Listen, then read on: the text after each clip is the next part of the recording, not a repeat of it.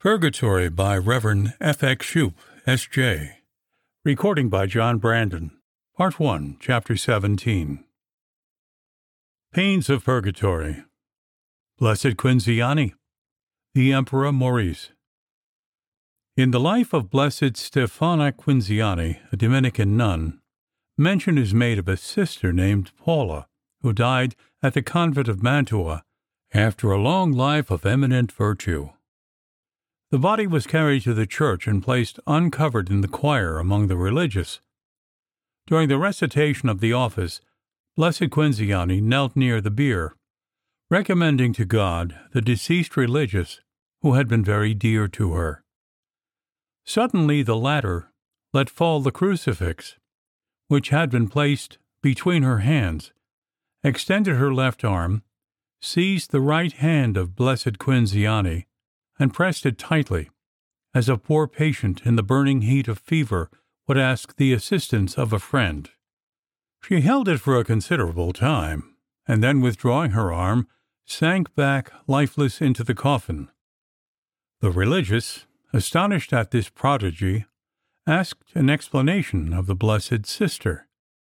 She replied that whilst the deceased pressed her hand, an inarticulate voice had spoken in the depths of her heart, saying, "Help me, dear sister. Succor me in the frightful torture which I endure.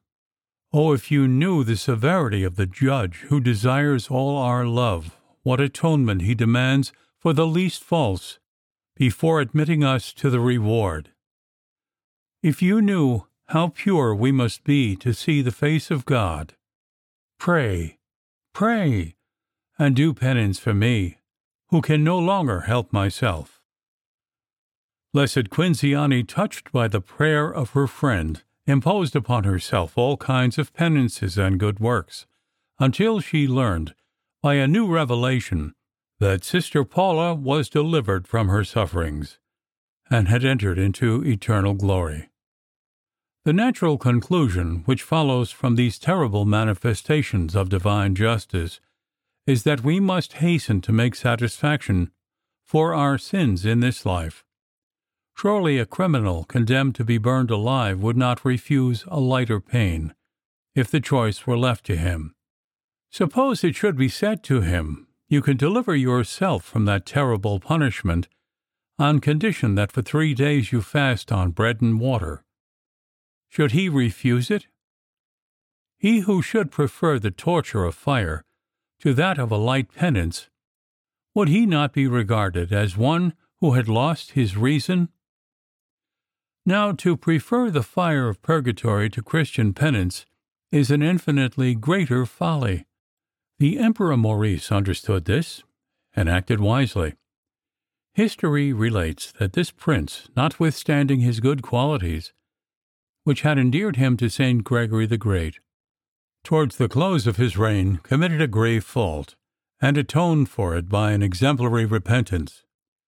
Having lost a battle against the Khan, or king of the Avari, he refused to pay the ransom of the prisoners, although he was asked but a 1/6 part of a gold coin, which is less than $1 of our money.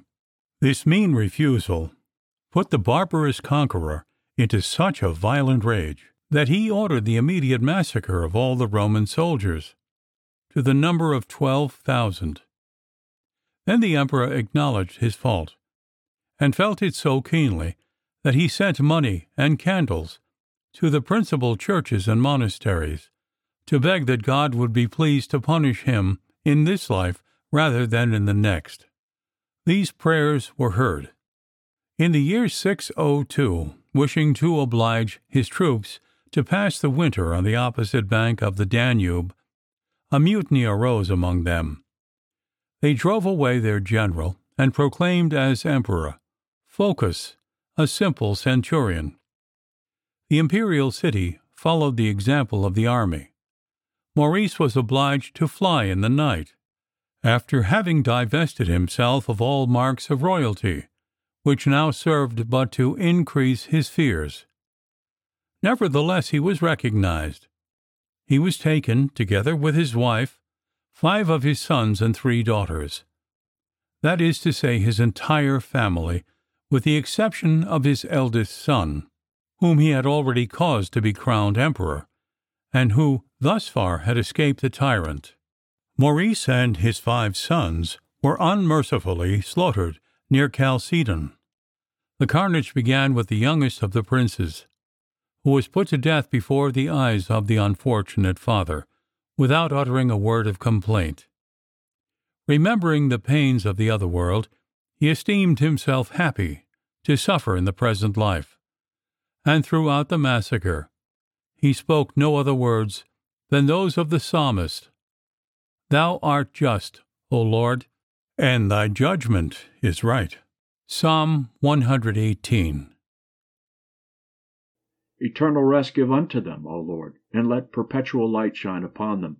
May they rest in peace. Amen. Eternal rest give unto them, O Lord, and let perpetual light shine upon them. May they rest in peace. Amen. Eternal rest give unto them, O Lord, and let perpetual light shine upon them. May they rest in peace. Amen.